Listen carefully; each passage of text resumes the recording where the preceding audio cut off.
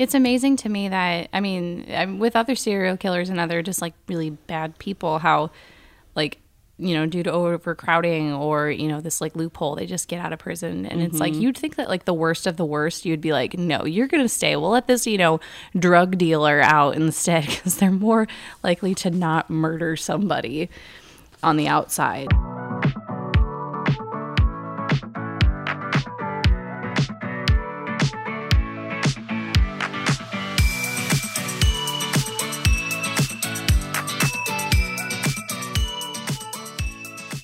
You're listening to Atlas Now Streaming, the podcast where we talk about your favorite movies, television shows, and documentaries on streaming platforms. Atlas Now Streaming is produced by Atlas Med staff with your hosts, Jamie Zerlingo and Nina Granger.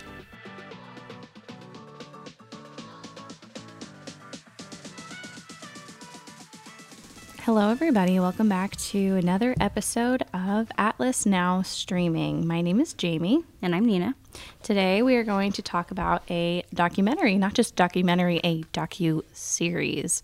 So, fun fact, the very first episode of Atlas Now Streaming was also a docu-series. We reviewed Confessions from a Killer, the Ted Bundy tapes, which was very similar to this show that we're going to talk about as far as, I guess, just conception and how it was put together. We are reviewing today The Confession Killer, which is available on Netflix. It was released on December 6th, so it's been out for a little over a month. There are 5 episodes. Each is about an hour long, so you could definitely finish this in a day if you have a day off or over the weekend. I would say it's a pretty easy watch. Directed by Robert Kenner, who was behind Food Inc., and Taki Oldham, I guess. Oldham? I'm so bad with these last names. So The Confession Killer tells the story of Henry Lee Lucas, who at the time was one of the most prolific serial killers. He claimed to have murdered over 600 people, and you learn in this documentary that that might not be the case. So, Nina, you're also a 90s baby. Were you aware of this at all? Nope. I had no idea. Never heard of him before. Me either. A lot of this was happening in the 80s. He was arrested in 1983, so that was before my time, obviously. But he died in 2001. Yeah. Which I was pretty young then, too. I probably just, if I even saw it on the news, I probably just didn't care because I didn't know who it was. But I don't remember there being a lot of talk about it in the 90s even. And that's funny because I feel like the 90s was like his peak of fame when he was in prison. And obviously, well, I wouldn't say spoilers because, I mean, this is all, you can just look this information up. But we're going to talk about these 5 episodes and what we learned. Again, I had no idea who Lucas was before watching this documentary. I think I consider myself a big fan of like true crime, serial killers, but I didn't really know much about Henry Lee Lucas or anything at all. And this docuseries is a little bit different than Making a Murderer, where there is actually not any new information that they reveal during this docuseries. They just talk about what they already know and kind of present the facts in a way that you feel like you're kind of learning as the show goes on. But it is all stuff that you can find on the internet about Henry Lee Lucas and everything that he did or did not do. But it's not like Making a Murderer with Stephen Avery, how they uncovered more information while they made that series. Right. They do leave it kind of open at the end so again, he claimed to have murdered over 600 people. There's like about 200-ish cases that were pinned to him over the course of all of his confessions. Spoiler alert, 20 of them were proven false. So over the course of time, through DNA testing, 20 of those claims have been proven to be committed by somebody else. And like Nina said, he's already dead, so it doesn't really matter. But there are hundreds of other cases, families who at one time believed that Lucas was responsible for their family member or their friend's death, now are back in the dark. And so the directors of this documentary, it took a couple years to make, which is understandable. They had a lot of people they had to reach out to, a lot of tapes they had to go through.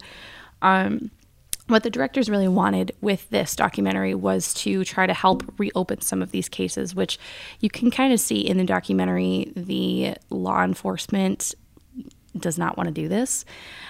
A lot from embarrassment. I mean, to be proven you did very sloppy police work is probably does not put you in a good light. Also, there's just a lot of work that comes with opening cold cases with violent homicide, but we will get into that. Let's kind of just start from the beginning. So Lucas was born in 1936 in Virginia.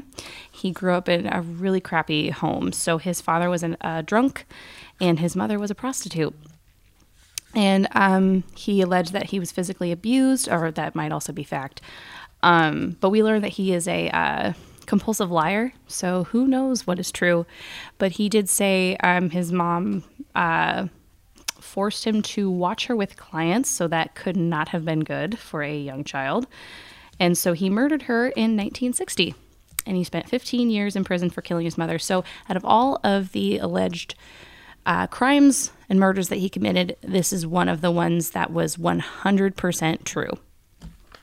So after he was in prison in 1983, he was questioned for the deaths of two women, Becky Powell, who was his teenage girlfriend, and Kate Rich, his 82-year-old landlord. So I think he had like a warrant out for like violating his parole. And he brought the law enforcement to the bodies. And so, again, these are two of the other allegations that are like 100% true. The evidence is there. It's clear. He knew. Nobody had to lead him to these bodies. He knew where they were. He knew what happened. And so when he was being arraigned for Kate Rich, his landlord's murder, he said, "What are we going to do about these other 100 women I killed?" And it all took off from there. So from there, the number that he has claimed of people he has killed has fluctuated. First he said 100, then he said 150, more than 300, and at one point he said 600. And he says that he killed them in every way except poison, which, if you know anything about serial killers always have an MO. They always have a type. They have a method. Their way of murder is generally 100% the same every single time. So right off the bat, how he said strangulation, stabbing, shooting. I think even they said with a pen. There's no way he could have killed all of these people in all these different ways. That's just not typical of serial killer. And he'd seen some psychologists, and even they said just his personality didn't fit the type of a serial killer. And it was known that he had a very limited IQ. Mm-hmm. I don't know where they got that information. Or something. Yeah, they must have just had him take an IQ test maybe when he was in prison, but it was lower than the average person. Mm-hmm. So even to commit all these murders and get away with them for as long as he supposedly did without leaving any evidence is highly unlikely. Mm-hmm.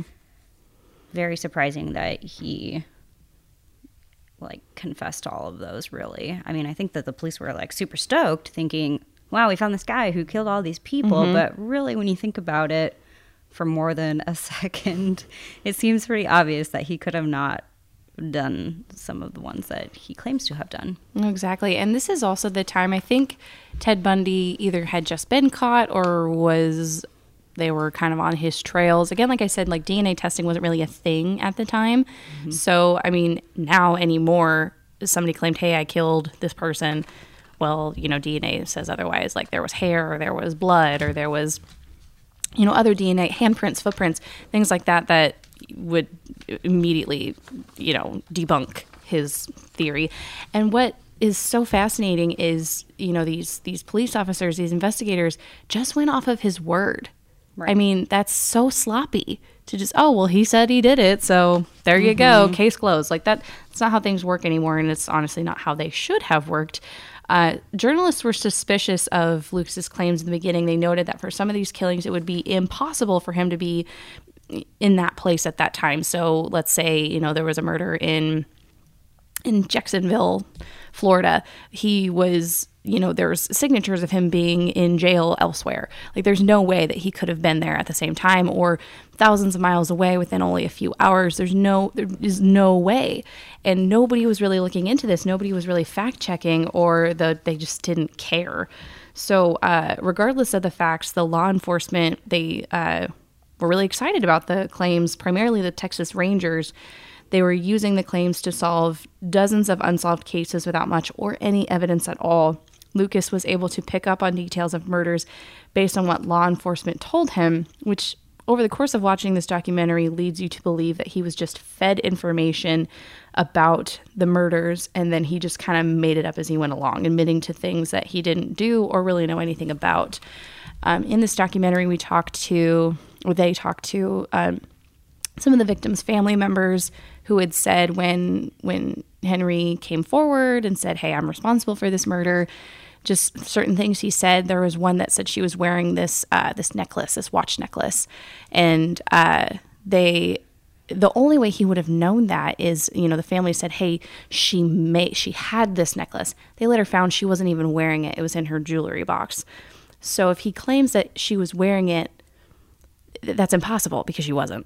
And the only reason he would have known about it was from what law enforcement told him. So again, over the course of these episodes, you start to distrust law enforcement, thinking, they would question him, like, did you stab her from the front or from the behind? They left it up to more like yes or no answers as opposed to how did you do it? What did you do? Where was this?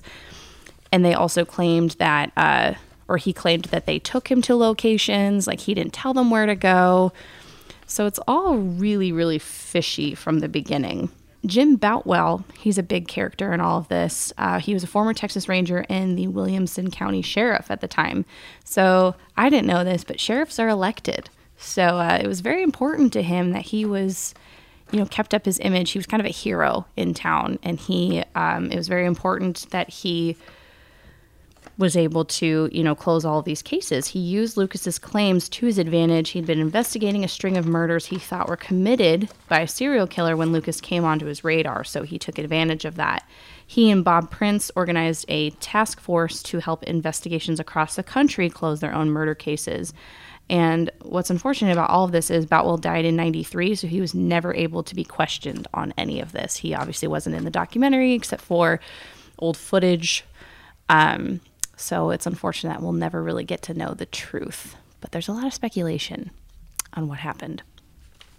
So during all of this, while Lucas was still in prison and he was coming forward with all these claims, one person in particular, Clemmy Schroeder, who is the prison minister, she and him became very close, and she kind of helped him, find God and wanted to cleanse his soul of all of these, quote, sins. So you could say that she is part of the reason that, there is even a famous Henry Lee Lucas. She kind of helped him feel the need to cleanse himself of all of these sins that he didn't really have, but he was also just wanting to please. And one of the former Rangers said that all he wanted to do was please law enforcement.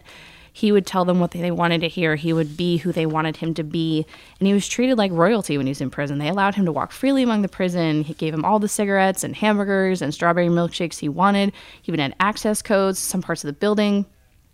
And this, I read this, probably was said somewhere in the documentary, but I might have missed it. In 1985, Lucas told the Dallas Times-Herald that he lied to show law enforcement doesn't do its job, which is interesting. He was eventually convicted of 11 murders, officially convicted, and he was sentenced to death for the 1979 murder of an unidentified woman who was only known as Orange Socks at the time because she was found completely nude but orange socks on her feet. Then Governor George W. Bush commuted his death sentence in 1998 due to lack of evidence.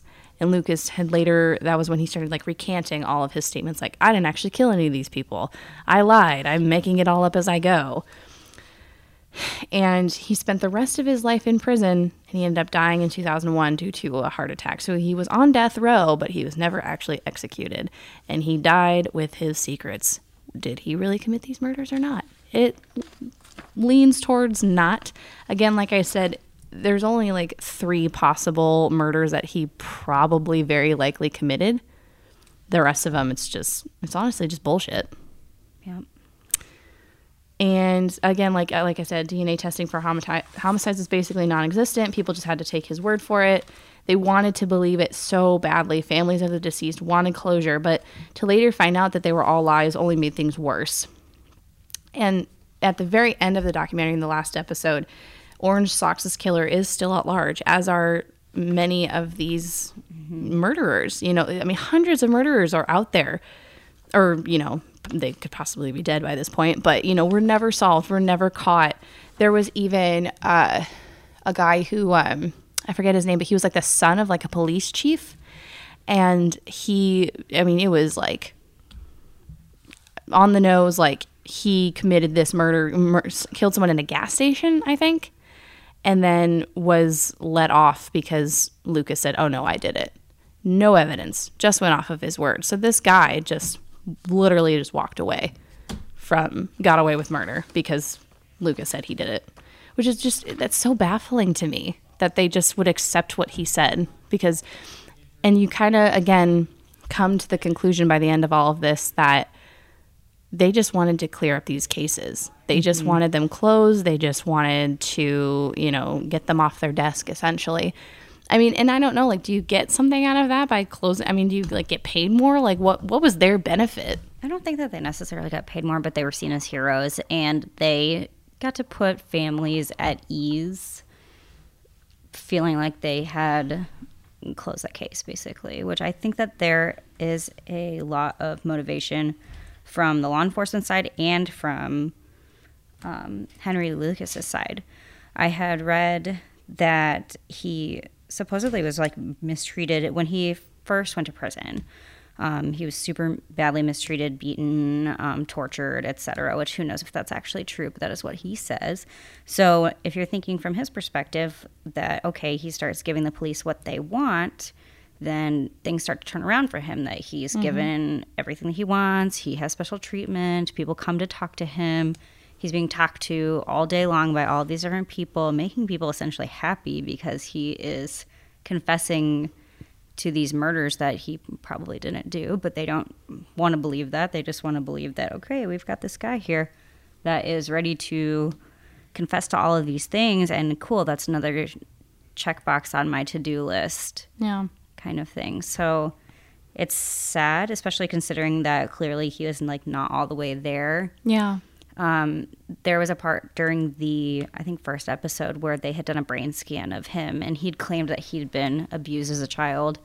And they talk about how on his brain scan it just had like obvious like areas of his brain that had been like traumatically impacted, and how that essentially like lowered his IQ or made it so that he could not advance as he aged. And so basically because of what happened to him as a child, that impacted him for the rest of his life. And isn't it true that with serial killers, most of the time they have had some sort of traumatic brain injury? I think so. Injury, and then also like abuse, which that was something that I wanted to talk about too, is that he'd had a history of like physical, sexual abuse as a child. And then I had read also that he had a history of like being accused. I don't know if it was ever proven, but several of his girlfriends had, before he confessed to the murders and whatnot, several of his girlfriends had accused him of sexual abuse or physical abuse. Mm-hmm.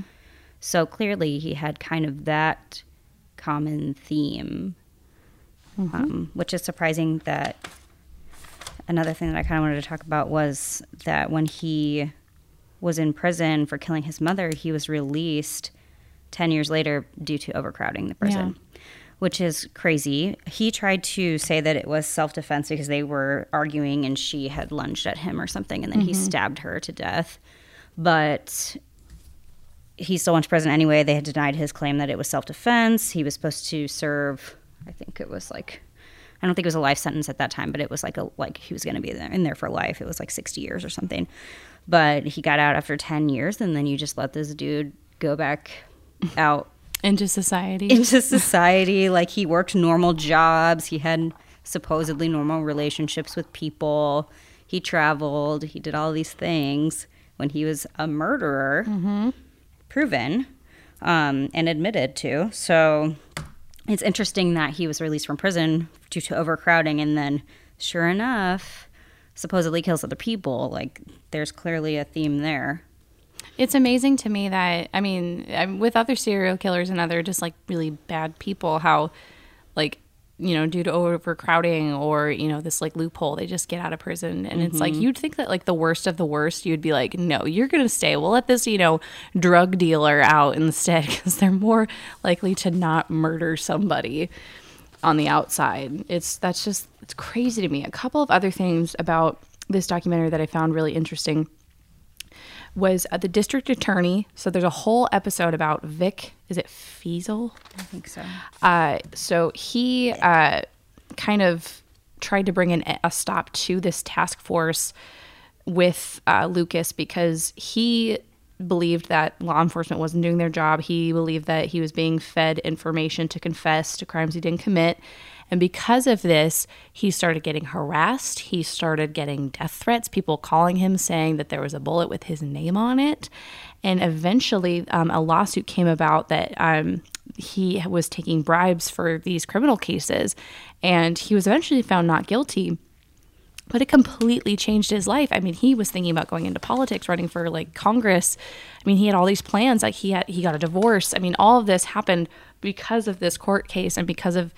And then, you know, law enforcement, the Rangers said, oh, this had nothing to do with the Lucas case. This was just its own thing, which is like bullshit. Like who would, you know, just dig up this dirt on this guy, which ended up being not true, just for fun. Like it was obviously connected, you know, trying to silence him, which he was not silenced. And later he represented Lucas when, this was the part that I found the most wild about this entire documentary, is it like, I think it's the third or fourth episode, I think it's the third, that ends on a cliffhanger of this woman saying that she was Becky Powell. Like it was crazy to believe that, you know, to hear that I was dead, and then it just ends and goes to credits, and I'm like, holy shit, what?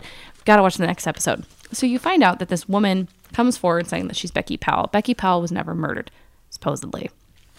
So Feasel is representing Lucas. He puts his full faith in him because he, you know, believed in him, that he didn't commit these murders before.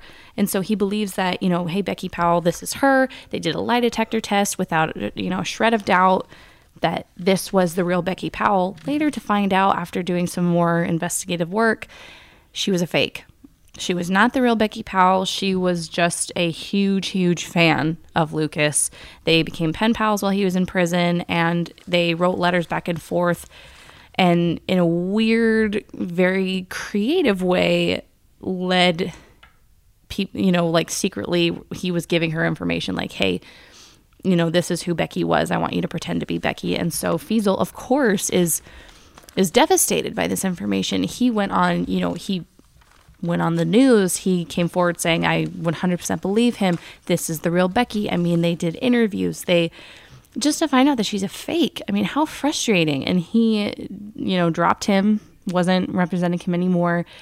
And when they talk about when Lucas died, it was a very small funeral, and he refused to go. He's like, why would I go to this person who lied to me and made me believe them and put my faith in them, put my job on the line, just to be lied to?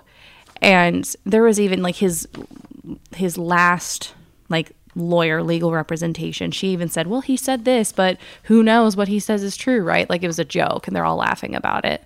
And Lucas said like, yeah, you know, I'm a liar. Like I'm a compulsive liar. That's what I do. And so it's, you know, who do you believe? What do you believe? But I don't really know what he thought he was going to get out of that situation anyway, because what he went to prison for, I mean, he did go to prison saying that I murdered Becky Powell, but what he was facing a life sentence or the death penalty for was not for her murder. So no. I don't know what he thought by bringing this woman into this situation was going to like get him out of jail. Right. I don't know.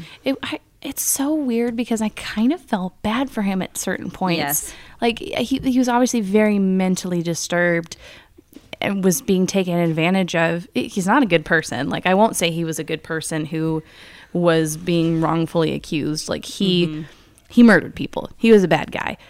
But what they did to him, and I mean, they played some of these tapes, the sheriff talking to him, like, was so manipulative, and it was so sad. Sad. There was even a scene where he's, they were filming him while he was in prison. He's crying, like, I didn't do these things. And it's just, it's frustrating, just the complete lack of true police, like honest police work, how they just wanted to clear these up. And I read an interview with the directors, how they said, who's to say really, I mean, I'm sure some of the law enforcement truly believed what they were doing was right and that they were actually, solving these cases, not realizing that it was all bullshit.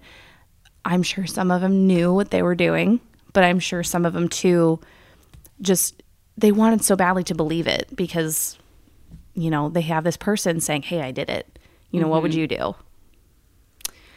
It's definitely frustrating, and especially not knowing anything about this case until I watched this documentary. I left very angry.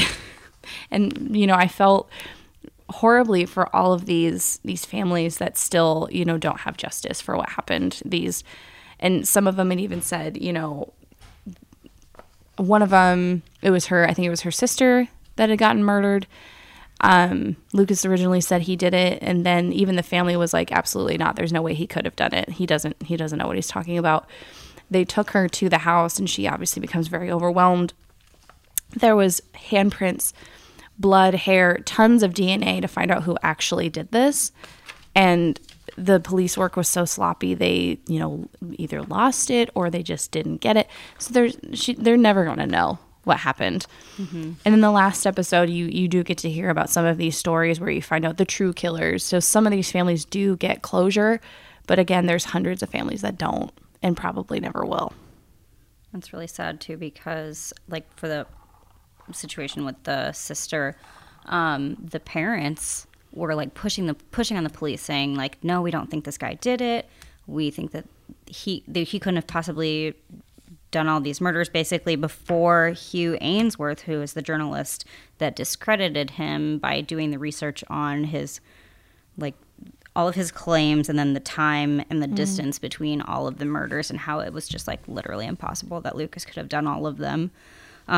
Before he came along, this family was like, no, we don't think he did it. Like, you need to look at all of these things that he's claiming. And they're like, no, trust us. It's fine. He did it. He said he did it. So why? Basically, they just ignored them, which was super sad. And then you come to find out that, like, he probably didn't do it. And they still don't think that he did it. And they just have no closure. Plus that, I'm sure, makes it hard to continue, like, to open these cases, reopen the cases, or to continue doing any investigative work when everything's kind of tainted now. It's just, and it's hard. Sad. One of the victims' family members said, it doesn't matter if it's 5 years, 10 years, 30 years. We want to know, no matter how long it takes. Like, that closure is so important. And thankfully, I've never had a family member murdered or murdered at all, let alone in a way like this. I can only imagine what that would feel like to think, oh, we finally figured it out. And then, nope, that guy was just lying. Like, that's so frustrating. And then the police just don't care. It's very frustrating. We will talk more about this documentary, some of the themes, and kind of just the way this was put together. But first, let's talk about what else we are watching.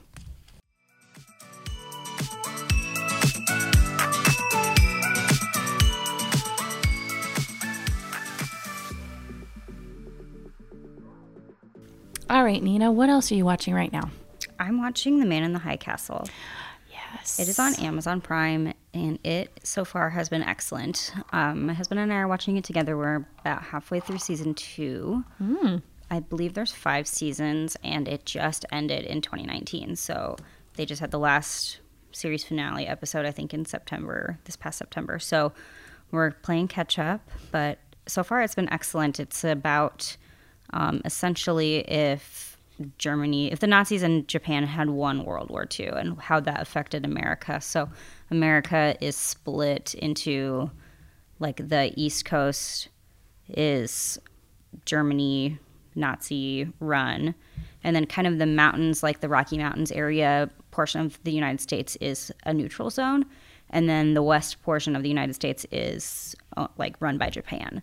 Wow. And it's a crazy, basically the entire world. Like Germany also has Africa, like essentially the entire world is just split up between like the Germans and the Japanese. So wow. It's a really weird.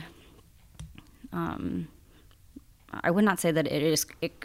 I would like to believe that it could not have actually happened, but they do put it in the perspective of like this could have happened if Yikes. we had lost World War II. It's super creepy, and Hitler's still alive in the show. And No way. What is this, like present he's day? He's old. No, I think it's in the 60s, 70s, something. So Hitler's like old dude. But yeah, it's crazy. It's a really good show. I can't wait to talk about it, hopefully in the future on this podcast, because maybe it's just a. I don't really even know what to say about it. It's just kind of mind blowing. I don't really want to like give anything away yet. Yeah. But if you have Amazon Prime, it is a good show to tune into. It's very put that heavy on my list. material though. Oof, we've had a lot of heavy stuff lately. Mm-hmm. We should have something fun.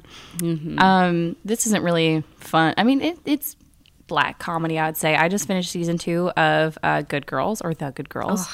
I watched the first episode of season 2 last week. Such a good show. It has Retta from Parks and Rec, Christina Hendricks from Mad Men, and Mae Whitman from, she was in Parenthood. Yeah, Parenthood. I loved Parenthood. So I actually thought about rewatching it recently. That show was amazing. It's just, tugs at your heart. And she was also in Arrested Development. And she's been in a ton of stuff. She's great. Love her. If you're unfamiliar with that show, it is available on Netflix, but where is it normally broadcast? Because it's not a Netflix show. I think it's... I know it's on a cable somewhere, because season NBC. 3, It's on NBC. Oh, well, there you go. It is, season 3 is premiering in February, I believe. So if this sounds like, well, I guess I didn't tell you what the show is about. It's about these 3 women. 2 of them are sisters, and one of them is just very, very close friends with the sisters. They all are kind of down on their luck in the first season. Christina's character, Beth, her husband, she finds out he's been cheating on her with his assistant. Oh, and it's Matthew Lillard. Oh my God, I love him. And he's kind of like a sad sap in this show. So it's kind of a fun like change of character for him. I love him so much. Yeah. He's done some great stuff. He's cheating on her. They have 4 kids. She's a stay-at-home mom. Retta's character, she has 2 kids. One of her daughter has, I don't know what it is, but she has some health issues that are... Had to have a transplant. Yeah, and so she obviously has, medical bills, and her husband's a cop. She works just like at some like restaurant, or I forget where she works. It's like a cafe. Yeah, not a very high-paying job. And then, is it Annie? Is that her name? I think so. Mae Whitman's character, she is a single mom. She had a daughter who, over the course of the show, comes out as trans. So she has a son. She and her, I don't think they ever got married, but boyfriend in high school had a kid together. She works at like a grocery store, and the manager is a creep. And so none of them make any money, and so they kind of just come up with this plan: we're going to rob the grocery store. And they find out that the grocery store is actually a front for a gang. So they decide they kind of just get wrapped up in this gang. And season 2 is, I won't give away any spoilers, but it's kind of a continuance of them working with the gang, and it's pretty awesome. It's just fun to see these characters in these women kind of taking control of their lives, albeit by breaking the law. But it's a good show. I really like it. I think I'll watch season 3 while it's on. Didn't Matthew Lillard, the husband, like gambled away their money, I think, or he did something with their money? I think so, yeah. He runs like a car dealership. Oh, yeah. His dealership was not doing well. Yeah. And he didn't want to tell her. So they're all like in a financial crisis situation. Yep. that they all, I mean, when they're robbing this grocery store, you're like, hell yeah. Like, Go on, ladies. Yes, they need that money. Take control. Not for selfish reasons, but to support their families. Yeah, they all have kids. They all gotta, take care of them. So it is kind of a fun little like not crime show, but just like you're kind of rooting for these criminals. You kind of are. You are.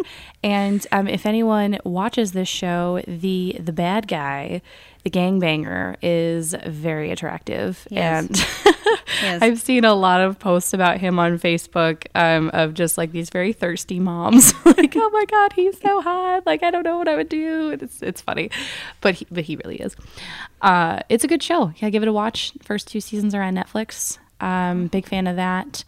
Again, watching Parks and Rec. What? I've never actually seen Parks and Rec. I've seen like, an episode here and there, but not the continuance of the storyline. So I started watching that. You did? I've watched like literally 3 episodes. So I'll tell you, and I'm sure everyone will tell you this, the first season is really bad. Really? It's not good. Oh. It's just, it's kind of like the first season of The Office. They're both just rough. And then they really, really, find their footing as the seasons go on. Office-like humor where it's like It's the same uncomfortable. creators. Yes, uncomfortable situations, which I have a little bit of a hard time with. I loved The Office, but there are definitely some of those cringeworthy moments that I had a hard time getting through. And already I can see that like Leslie Knope is just like I'm just like, oh my God. Funny story about her. So they wrote her as kind of like, they intended her to be like a drunk, like a loose woman. Oh. And she was kind of ditzy, and I think Amy Poehler was like, no, we want to root for her. We don't want her to just be this dumb government woman. And so over the course of the show, she becomes way more, she's very, I hate to say it, but she's fierce. She gets shit done. Like, she works really hard. She loves her friends. Like, she loves public service. And as the show goes on, like, it's so heartfelt and fun. It's a good one. She's definitely a relatable character too, because she's so committed to her cause and to her job, and it's like what she lives and breathes, even though you're like, oh my God, let it go. And she's getting constantly shit on by the people of Pawnee. But somehow she's still just like super positive, like doesn't lose sight of her focus, of her goals, and like, man, I just feel bad for her because you just want her to be successful because she's trying so hard. Oh yeah, and it's always for good. Like, she's trying to build a park. What's bad about that? Right. But love that show. Getting through the last season right now. She's so funny. I really want to talk about real quick the Oscar nominations. Oh yeah. So those were released on Monday, about a week ago. There's some upsets. And I think it's kind of interesting. So we have already reviewed one of the nominated films, Marriage Story.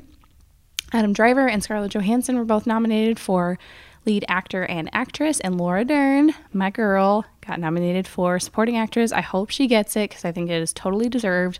She won the Golden Globe, which is awesome. Let's see what films. 1917, Little Women, Ford versus Ferrari, The Irishman, Joker. Once Upon a Time in Hollywood. Mm-hmm. So there are some really good films up there, but there was a huge upset with Greta Gerwig, who was not nominated for Best Director for Little Women, and there were a lot of people upset about that. I've also seen a lot of people are upset about, I don't know, it's kind of either way. Like, I didn't see Joker. Did you see Joker? I did. What did you think of it?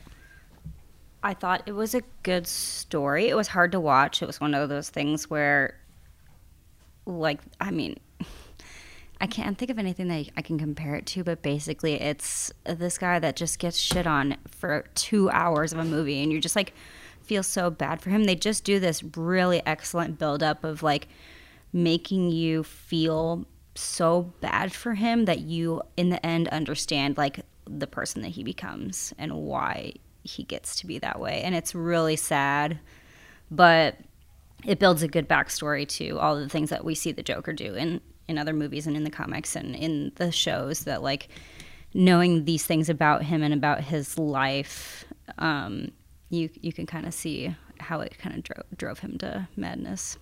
So I've seen a lot of people complaining about it got nominated for Best Picture, Director, Actor, and some of the more creative awards.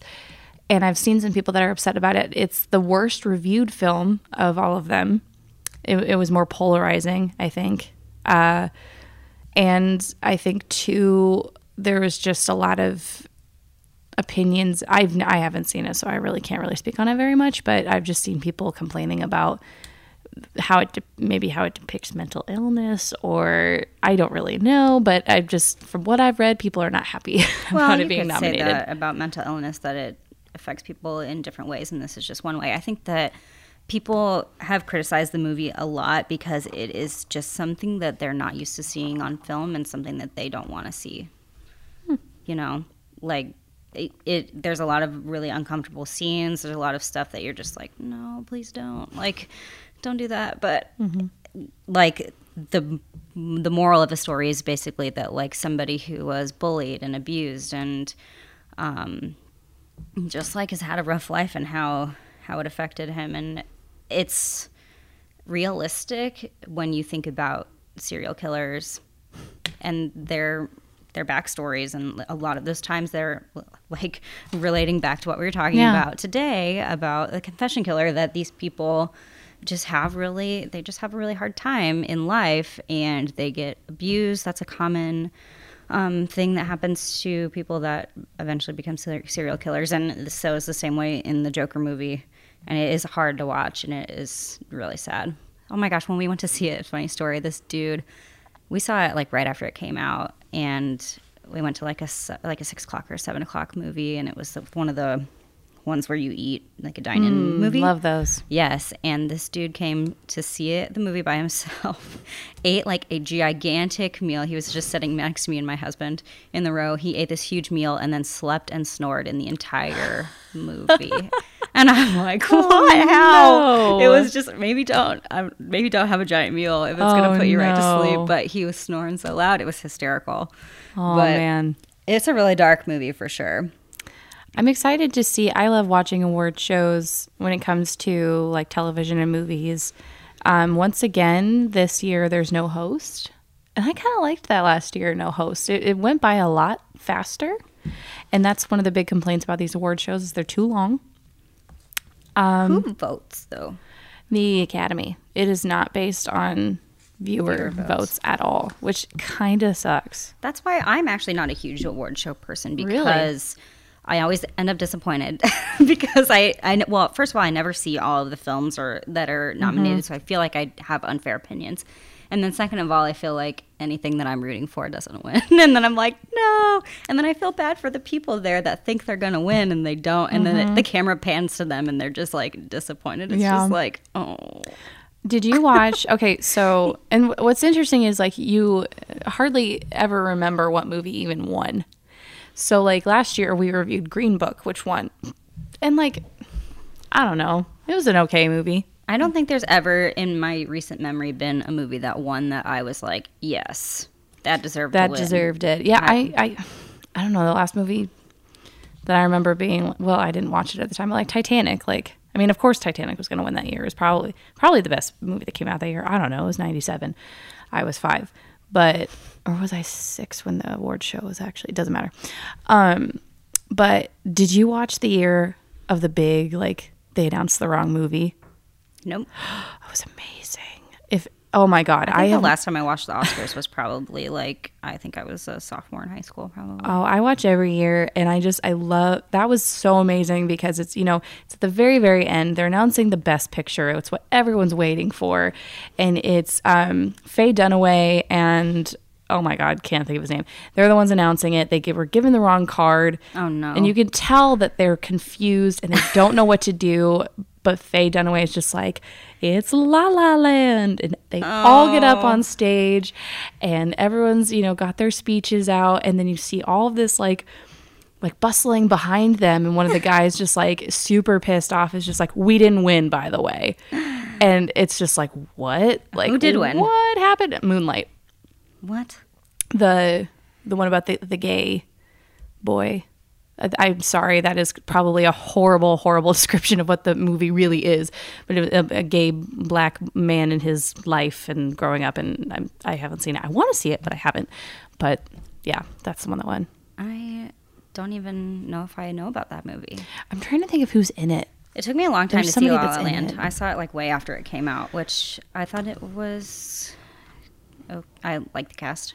I didn't love the movie. It was okay. You know, It was fine. the thing is again, I love all movies. I try not to be a snob about like, oh, like I only watch the most prestigious films. Like I will watch a dumb, terrible, low budget, lowbrow movie. Yeah. If it makes me laugh, I like it. I mean, my favorite film, as you will come to find, is Wayne's World. There's nothing, what's the word I'm looking for? There's nothing like fantastical about it. It's just a silly SNL skit turned into a movie.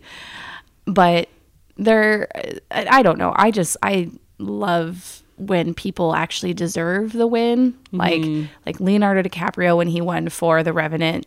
I don't know if that was really the film he should have won for. No, I agree with But that. it was so. But it was great He to- got a standing ovation. Like it was amazing, and he made a speech and he brought up global warming and how it was so hard for them to film that movie because they needed snow and they couldn't find any. Wow. And it was just amazing that he, you know, and I know there's a lot of like, oh, don't bring up politics in your award speech, whatever. I thought it was cool that he brought that up. Regardless, I'm excited to see what happens this year at the Oscars. They are February 9th on ABC, I think. But yeah. Maybe I'll have to watch it this year. Maybe. I have actually seen a lot of the movies that are being nominated. So Yeah, it was a really good year for movies, I think. Like a lot of, like sometimes I look at the list and I'm like, what? I've never even heard of this, but I've heard of pretty much every single movie and I'm excited. I'm excited for, last thing I'll bring up about the Oscars is Parasite, the South Korean film. I think it's the first film for South Korea that's ever been nominated, like ever. that's cool. Yeah. And it's I nominated have for not Best heard of it. Picture. Yeah. I've heard it's amazing. That's another one I wanted to see. The only ones I have not seen. Well, I know a lot about Ford versus Ferrari, but I have not seen it. My husband really wanted to see it. He also watched The Irishman, but I decided it was too long for me to watch it the day that he wanted to watch it. Jojo Rabbit, I have not heard of that one. That one, I think that one's also about like during World War II, I think. My avoidance category is like violent movies. I will watch them. I'm not a huge fan. Like, what's that one? What was that one that came out a couple of years ago when there was like literally no dialogue in it? It was a war film. I think it was nominated for Best Picture. I think I know what you're talking about. I was thinking about the one with Andrew Garfield, but that's not the same one. There's so many war films. I get them all mixed up. There are, but I think I know what you're talking about. don't though. love seeing people die No, me in either. movies. So. Well, we'll have to give you guys an update after Can't wait to see who wins. after the Oscars. But that is what else we're watching.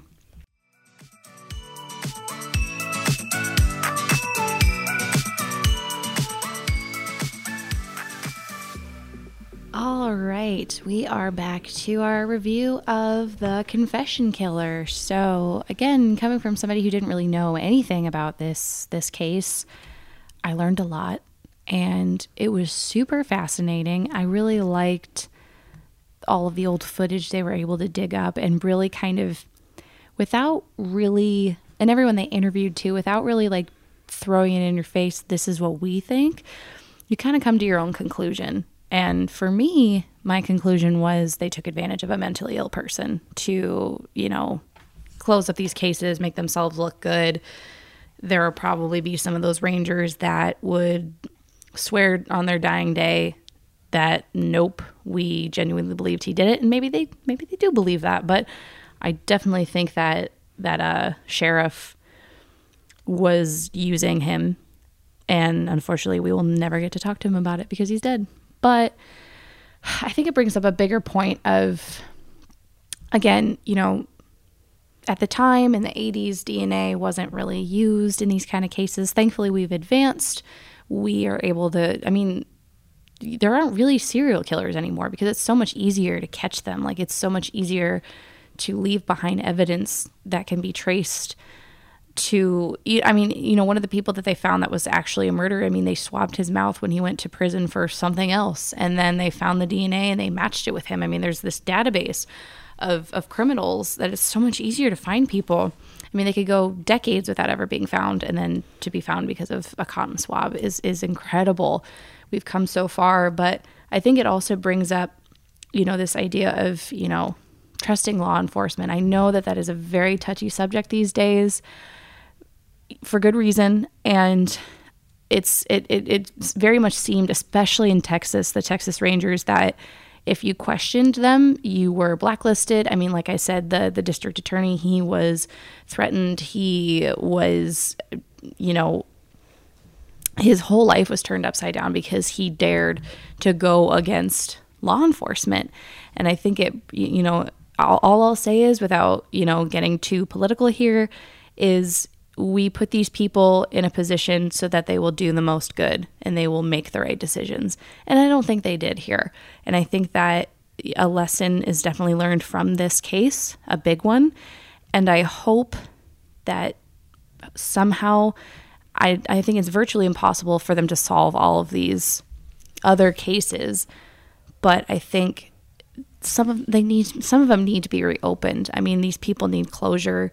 They need to know the truth. And yeah, you're going to look bad, but you're doing the right thing. Well, I think we put so much trust in law enforcement to do the right thing because we have no other choice. Nobody else is going to go out there and solve these crimes and do all the things that need to be done. So really, we have no choice but to trust them and hope that they're the people that they say they are when they take the oath to be part of law enforcement. Yeah. And especially like with a sheriff, I mean, you were elected into that position, and you could say same thing about politicians. We put them in power to do the most good for everybody, to represent us, to, make life better for all, not just some. And it's the same with law enforcement. We expect them to protect us, and we expect them to do the right thing. Well, and you think about sometimes they don't. Yeah, and when you think about it from the perspective of having job security, they're going to try and close as many cases as they possibly can, because if they don't, then that could potentially mean that they won't have a job next year or whenever their term is over. And then I don't know what do you do after that? Yeah. So I can see how that's a motivating factor for a lot of those people in law enforcement to get these jobs done and get cases closed, even if it's not necessarily completely closed by all standards. Absolutely. I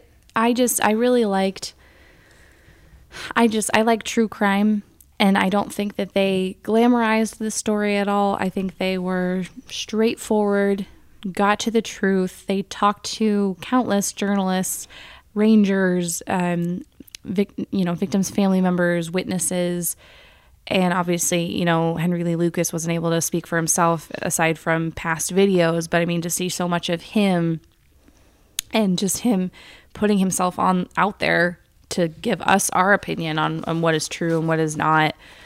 He's a very, very fascinating person, and I think that this was definitely worth going into. Like Nina said in the beginning, we don't really learn anything that you didn't already know or couldn't find out for yourself. This is definitely just a video version of something you could read on Wikipedia, but it was very interesting. I will say that, and this will kind of go into my review, I felt like it was really long. It could have been compacted more. It could have just been a documentary. I don't think it needed to be a docuseries personally. Like the thing with the Ted Bundy tapes, like Ted Bundy, I mean, he was such a complex person, and there was so much to what he did, because he actually did commit these crimes, and he went to jail or went to prison twice and escaped, and he had all these alter egos. I mean, you can break up Ted Bundy's life into 8 episodes or however long it was. With this one, I don't think I think a 2.5 hour long documentary is all you needed. I think they stretched it out a little bit too much. I agree with that. I think it could have I think at most been 3 episodes, so 3 hours. Yeah. It could have just been a long documentary. Yep, absolutely. Well, let's get into our official review of The Confession Killer. I'm going to give this one a 3.5 out of 5. Like I said, it felt a little long. It definitely was told in a very easy to follow way. I don't think that I think at times maybe it skimped out on some of the details of him in the beginning, but I don't really think that's what we came to the documentary to learn. I think we just wanted to know more about this compulsive liar and how he came to fame, or infamy, I guess. It was just a little too long for me. But coming from somebody who knew nothing about him, I feel like I know him, not on a personal level, but I feel like I know this case a lot better now, and it made me really angry and sad for these families. So it did its job. It made me feel, it made me compassionate for these families, and I hope that, maybe some other cases will be open because of it. So that's my rating. I think I would give it a 3 out of 5. I'm not a big murderino. Watching the murder documentaries and reading and listening to that about them on podcasts just makes me very paranoid of people and those situations in general, which I don't need any extra paranoia while I'm out walking on the streets. Oh, yeah. After watching the Ted Bundy tapes, I was just super freaked out because he got so many women, to think that he had a longtime girlfriend, and what a psycho. I just don't even know. But know. I don't think that any of the women that Ted Bundy ended up murdering did anything really wrong. There wasn't a huge red flag stranger danger situation. Yeah. Especially for that time when that wasn't a huge serial killers they weren't really a thing. Exactly. So people didn't really have that on their radar anyway. So for Ted Bundy specifically, that really freaked me out because that it could have happened to anybody, and it did happen to all these people, all these random people. With this though, it was intriguing to me because I'm not even really convinced, other than they said that they had accused him or confirmed that he had killed 22 people or something. It was 11 confirmed. Oh, 11 confirmed. Or convicted, I guess. Okay. I don't really think that he did any of them, honestly, other than killing his mother, because I just don't think that he was smart enough to get away with these murders, which is sad to say. I would say the same thing about Stephen Avery, too, with making a murderer. That's kind of my opinion on him, is that they claim that he did all of these things to cover up this murder when I just don't think that guy had just didn't have it in him to do something like that. To do all of the things that they say that he had to have done to cover that up. I just don't think he could have done it. No. Honestly. And wasn't smart enough. No, which is sad to say, but I think that and then that's proven that serial killers usually have a really high IQ, like Ted Bundy. Yeah. Super smart dude. But they're chameleons. They're able to, become who they, which I guess he kind of did. He kind of became who he needed to be for certain people, but he wasn't savvy enough to actually cover up his own tracks. If he murdered 600 people, there's no way he would have gotten away with the first 10. Exactly. I just don't really think that's my opinion. But it was interesting to me to watch something about somebody that was so willing to say that they had committed all these crimes. And it just kind of gave me an interesting perspective to mull over of what motivated Henry Lee Lucas to lie. I think that a lot of things motivated him to lie, including the popularity of Ted Bundy, which is something that I could talk about forever, that why did people become obsessed with serial killers to the point of where they're they want to be romantically involved. Ted Bundy had so many women writing to him in prison saying that they wanted to marry him, and he did marry somebody when he was in prison, and I'm just he had a baby. What? He fathered a child while he was in prison for murder.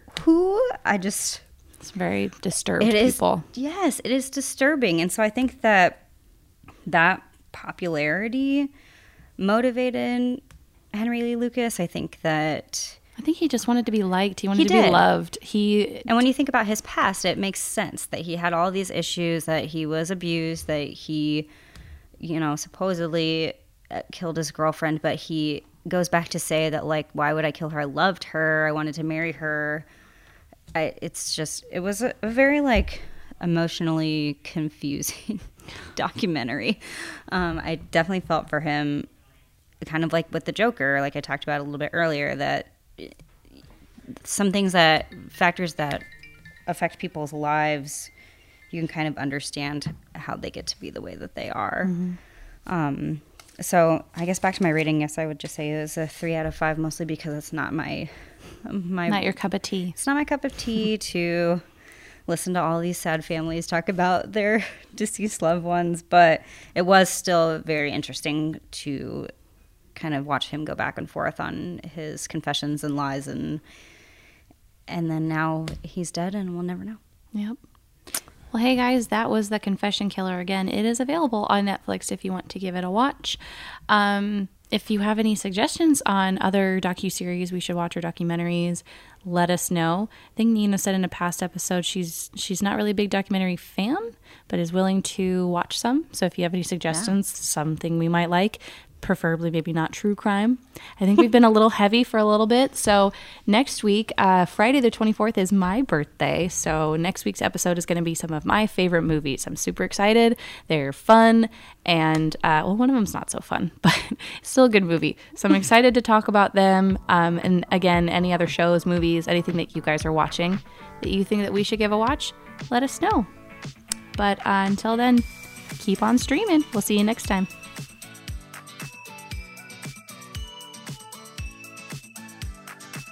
Thank you for tuning in to another episode of Atlas Now Streaming. Let us know in the comments what you're watching and if we should give it a review. Until next time, keep streaming.